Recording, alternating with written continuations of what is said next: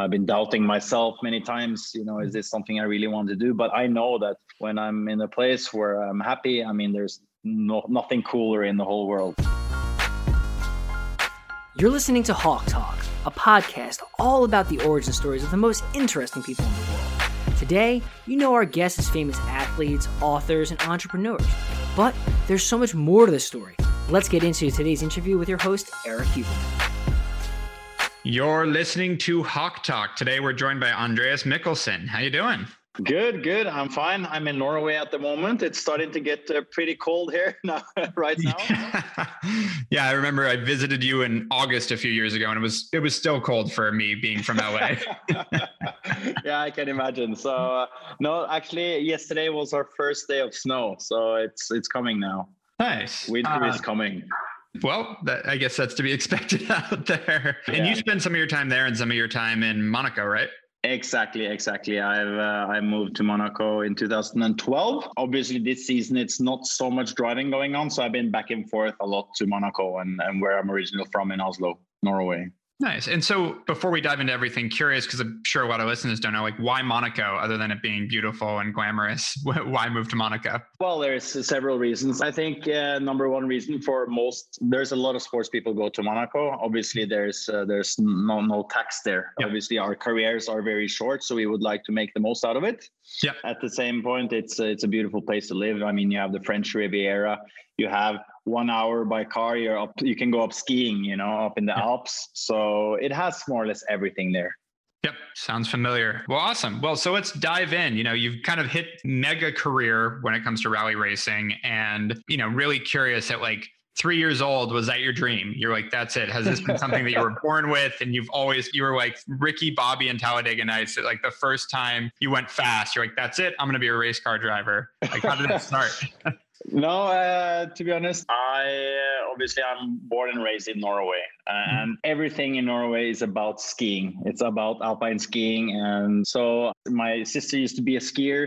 She used to do really, really well. I was, more or less raised up in the mountains. Uh-huh. So skiing was basically my aim as a little kid. When did you start skiing? How old were you? I was like 1.5, 2 years old. Nice. So just started to walk and put you on skis. Just exactly. Now I can ski. So I started very, very early, and I skied until I was like 15, 16 years old on a very high level. I was doing the Junior World Championship, doing really, really well. And at that time, I started to get some pain in my knees. So no doctors really found out exactly what it was. It was like I was skiing one day. The next morning I woke up, my knees were hurting a bit. So I needed one run in the slopes to get some heat into them, and then was working. The next day I needed 2 runs to get them working. And, in the end, I couldn't even walk down the stairs in the morning. Wow. So I think the doctors think it's too much training at the young age. Yeah, with the weights and everything when my body is not fully grown, So, yep. So that was very, very tough at the moment when it happened. Obviously, I was going to a ski scholarship up in the school in Norway, the sports school up in the mountains, where you have a school from 8 in the morning until 12:1, and then you ski for the rest of the day. But I couldn't ski. So next to that mountain, it's a place called Dagali, which they basically make tracks on the frozen lakes with cars. So they slide around, enjoying. So I went up there just to do something fun. And and how old are you at that point? I was 16. Nice. Normally you need to be 18 to drive in Norway, but since it's on a closed lake, I was able to do it. Nice. So I fell in love with the sport straight away. Sliding around in the car, it was really, really fun. So hard not to enjoy it. Then I found my new path, my new career, Yeah, no, it's hard not to enjoy that. And growing up, how were your parents? Were your parents always encouraging, pushing you to do these things, or was it coming from you personally? Well, I come from, my mom is very like this typical soccer mom, very loving, very, very safe person. My dad was more of he was more tough. He was pushing me at a very young age to do all this kind of training. That's why I think I got some injuries in my knees, because I was pushing a bit too much in a young age. Yep. So he has been doing a little bit of rallying before. So that he introduced me to rallying when I was going up to that school. I couldn't ski, and he said that, hey, I suggest you go up there and have some fun, and slide a bit around. And that's how I got into things. So is rallying a big thing in Norway? Is this like a normal thing, or is it just random that your dad liked it too? Well, motorsport in general in Norway it's not huge, but my fellow countryman Petter Solberg, he became world champion in rallying in 2003, and after that it was like a boom. It was rallying was very popular. Everyone was following it, and he caught my attention as well. So I was always interested in motorsport and in particular rallying. When after that season when he became a superstar in Norway, basically. Were there other motor sports you were doing before that? What else were you into? I was doing motocross with the motorbikes, but that was more for practice for skiing, actually. A lot of the skiers use motocross for training, actually, especially the downhill skiers to train their mentality. Yeah, you become very tough when you do motocross. Right. Interesting. I actually had not heard that, but it makes sense. I grew up riding motocross and snowboarding and skiing, so yeah, I can see that. Motocross, that's where I broke bones. Like, it's a lot tougher than most sports.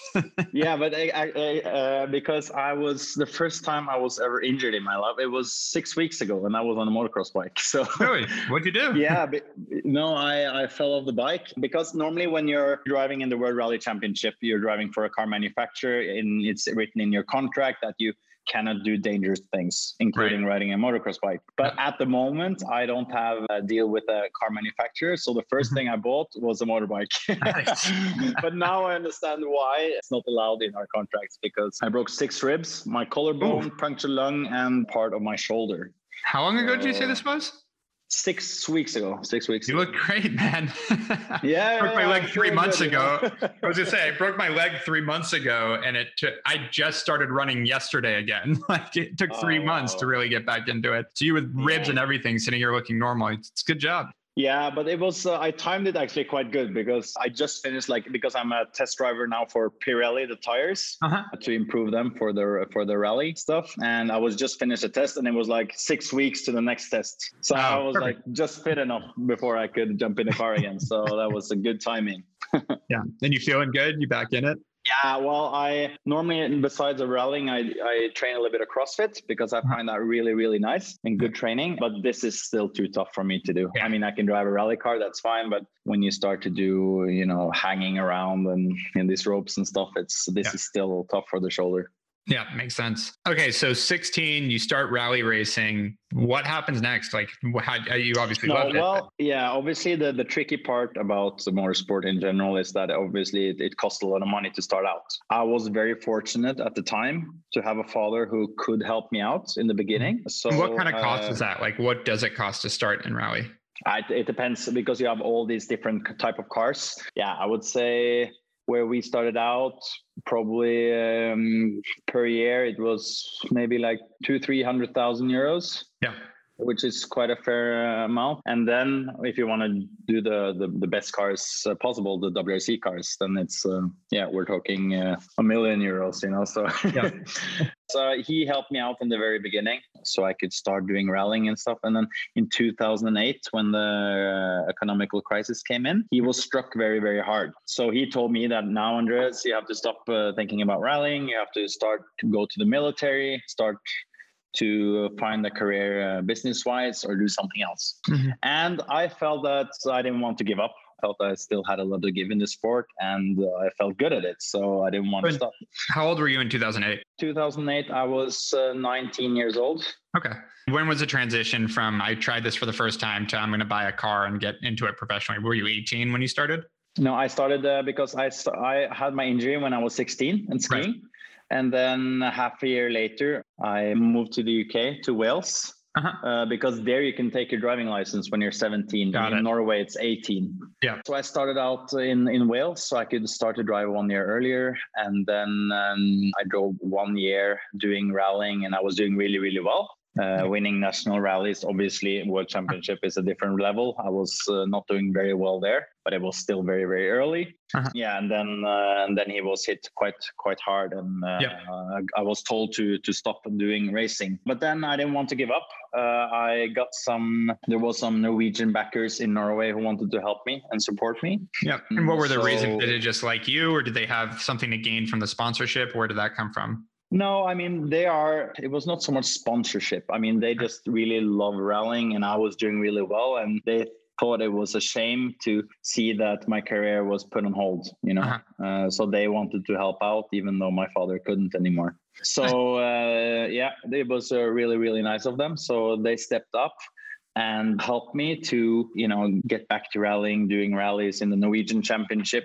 But for them, it was really important that I could show my talent. So they bought me like this really cheap car, which was much worse than everyone else's had. And they told me that if you want our help, you have to do it our way. So, and I was happy. If it just had 4 wheels, I would be happy, Yeah. So I beat more or less everyone with this car, which was much worse. And then I think Skoda UK, they saw the results I had in Norway and they wanted me to drive for them in the European Championship. And that's the transition from me being a driver in Norway locally until bigger manufacturers, they follow all the results from all the national championship. And they were seeing that I was doing well and they wanted me to drive for them. Do you think having that bad car, the car that was, the shitty car, for lack of a better word, that they made you drive actually helped with that? Do you think that actually caught their attention too? Or was it just you were winning, so whatever? I think, no, I don't think they knew how bad that car was, to be honest, because it was like a Group N car. It's a very, very standardized car. I mean, it still has a clutch and it's, I still have to change the gears while I'm clutching everything, which is not normal in rally cars at all. Yeah. So it's basically a normal standard production car, just put on a roll cage and then go out and try to beat the proper rally cars, Yeah. So anyway, I was risking everything and driving as fast as I could. And then, I caught the attention of Skoda, which took me on board for 2 years in the European Championship, where I won both seasons. Yep. And so when someone like that takes you on board, they obviously cover the cost of racing, but do you get paid well? Like, how does that look? Well, in the European Championship, it's not really well paid. I mean, they take care of the cost and they give you a small salary. And at this point, how old were you? This 2011, 2012. So I was like 23, 24, something like this. Yeah. So early 20s, you really made it to the level. I mean, maybe not a lot of money, but you're a professional rally driver at that point. No, well, I could live from it. Yeah, right. I didn't make a lot of money because you make a lot of money when you get to the World Championship, when you get the proper contracts. Yeah. Obviously, Volkswagen owns Skoda. The Volkswagen, the motor company. So when I won that European Championship 2 years in a row with Skoda, Volkswagen decided to join the World Rally Championship. And me being part of the group already, it was natural for me to be on board for Volkswagen's project in the World Rally Championship as a junior driver, because obviously I was new to the championship. They bought the two most experienced guys to have because they have each manufacturer had 3 cars. So 2 cars which they really expect great results, and a junior which they want to build up for the future. Got it. So when I signed for them in 2013, I was signed as a junior driver for the future. They wanted to build me up, and I was doing really, really well. I had a huge progress, and during 2014, 15, 16, the years of 14, 15, 16, I was 3rd in the World Championship in the overall standings. And then I started to win rallies. At the end of 2016, I was the only one who could challenge the world champion at that point. Huh. And but then, which was quite sad, was that obviously Volkswagen was caught for the Dieselgate scandal, Yep. With the normal private cars on the road. And obviously they had big bills to pay and they had to cut jobs. Obviously, before they cut jobs, they scrap all the motorsport projects. Wow. Yeah, because normally I signed a contract with them until 2019. An amazing contract, really being the one that they wanted to focus fully on for the future. So they had to pull out at the end of 2016. The problem with that, even though I was ranked number 2 in the world, was that all the other manufacturers had signed their drivers for 2017 because it was in December. Yeah. So even though I was really, really up there, I was standing on the sideline. And then I had to fight my way back into the championship. So mid-season 2017, I did some rallies for Skoda, which is in the division under. Mm-hmm. So you have the WRC, which is WRC cars, and then you have WRC2, which is doing the same rally, but just in a lower power, though not so much aerodynamics and everything. And I was doing really well, winning everything. And then I signed for Hyundai for the last 2 years now. Oh, Hyundai, yeah. The Korean car manufacturer. And that has been really, really 2 frustrating seasons, to be honest, because all the cars are a bit different to drive. I mean, you have to adjust your driving style a bit to make the most out of the cars. But coming into Hyundai, I came into a team where the drivers has been there for 6-7 years already. Mm-hmm. They have made the cars exactly like how they like to drive. Yep. And it was the first time in my life where I couldn't really adapt to the car and how to drive it. Yeah, it's like doing if you compare it to alpine skiing, if you want to do a slalom course, but you have downhill skis. Yeah. So, you want to turn, but the skis wants to go straight. Yeah. So I was really fighting in the corners to make the car turn. And so the last 2 years has been not as successful. I was still 4th in the championship and many podiums. You're not excited and you're still placing 4th in the world. Yeah, but I get it. You're a competitor. I felt I lost 1/10 of a second going into every corner. I was not, happy, or because I struggled to drive the car, but the other drivers really delivered great results with it. So for me to change the car, that means that it also has to be changed for them, and they were against it because they were happy. Yeah. So it was 2 really frustrating years of fighting with the car. And so my contract ended now last December. Yep. So this season I'm out with no contract with any manufacturers and now fighting for a fresh start with a new manufacturer to go back in and try to find a car which suits me and my driving style and where I can really enjoy and try to win rallies again. Yep. And so what do you think set you up to be such a good driver? Like, where do you think that came from? Like, again, being 16, I get that you got to do it but you started driving at the same age I did. Like in California, I got my license at 16. I was driving at 15 and a half and I was driving off-road. I was doing fun things, but what made you excel so fast so you could get, win all these races? Like you were winning races at 17. Why do you think you were so good at this? No, I think my background from skiing really helped me. It's all about connecting the corners, and if you slide too much with your skis, it's breaking. So it's the same with the car. You don't want to slide too much to understand the fastest way through a corner, basically. And what I really felt is that in skiing you have more or less 2 minutes. That's your whole run. So out of the box you have to be so quick and so on it. While rally drivers, it's over 3 days. A lot of people, they drive themselves in on the first days, to get a feeling. But I felt that directly from the stage 1, I was always very, very quick. And I think that's because of skiing. I was used to being fast out of the box, straight. Yeah. So there was a lot of positive things I could take from skiing. But it's just a general love for speed, adrenaline, taking calculated risks, because obviously rallying is probably the most dangerous motorsport there is compared to track racing. For like Formula One, it's if you go off the road, you hit the sand for 200 meters and then you hit something. We go straight into trees or cliffs or whatever. So for me, I'm not too bothered to take these risks, and I'm just in the zone when I'm driving. So I think it's just a sport that suits me quite well. Got it. It seems to. And you always race with a navigator, right? When you're driving rally, do you always have someone in the right seat? Yes, exactly. I have a co-driver who, I had 2-3 different ones, because when I started, I was really young and it was really important to have a co-driver with a lot of experience. Because I think if you're 2 young guys inside that car, it will be quite dangerous. So it's nice to have one which has the experience, who could teach me a little bit how to do things. So at some point I had to change. And then I knew one guy from my childhood, who was also one of my best friends, which is really super serious. And I also enjoy my time with him because we're traveling 230 days a year together, a full season. So it's really important that we get along and that we enjoy our time together, because basically we see each other more than we see girlfriends or family, Yep. Business partner in some senses. Exactly. So no, that's a huge role as well. And how long, when you say you race for 3 days, usually, like how long is each race? How long are you behind the wheel at a time? Like normally a rally is from Friday until Sunday, and it's 20 stages approximately, divided over 350 kilometers. So one stage can be everything from 1 kilometer until 40. But I would say the most normal is around 20 kilometers. So 12 miles or 13 miles, something like that. And what kind of speeds are you usually going at? Like, let's say when you have a little bit of straight, how fast are these things? Because I know it's not Formula One in that sense, because you're off-road exactly. in turns. Yeah, it's not super quick, to be honest. The top speed is around 200 kilometers per hour, which in the United States miles per hour, probably, I don't know, 130 miles per hour. No more. Yeah, something like that.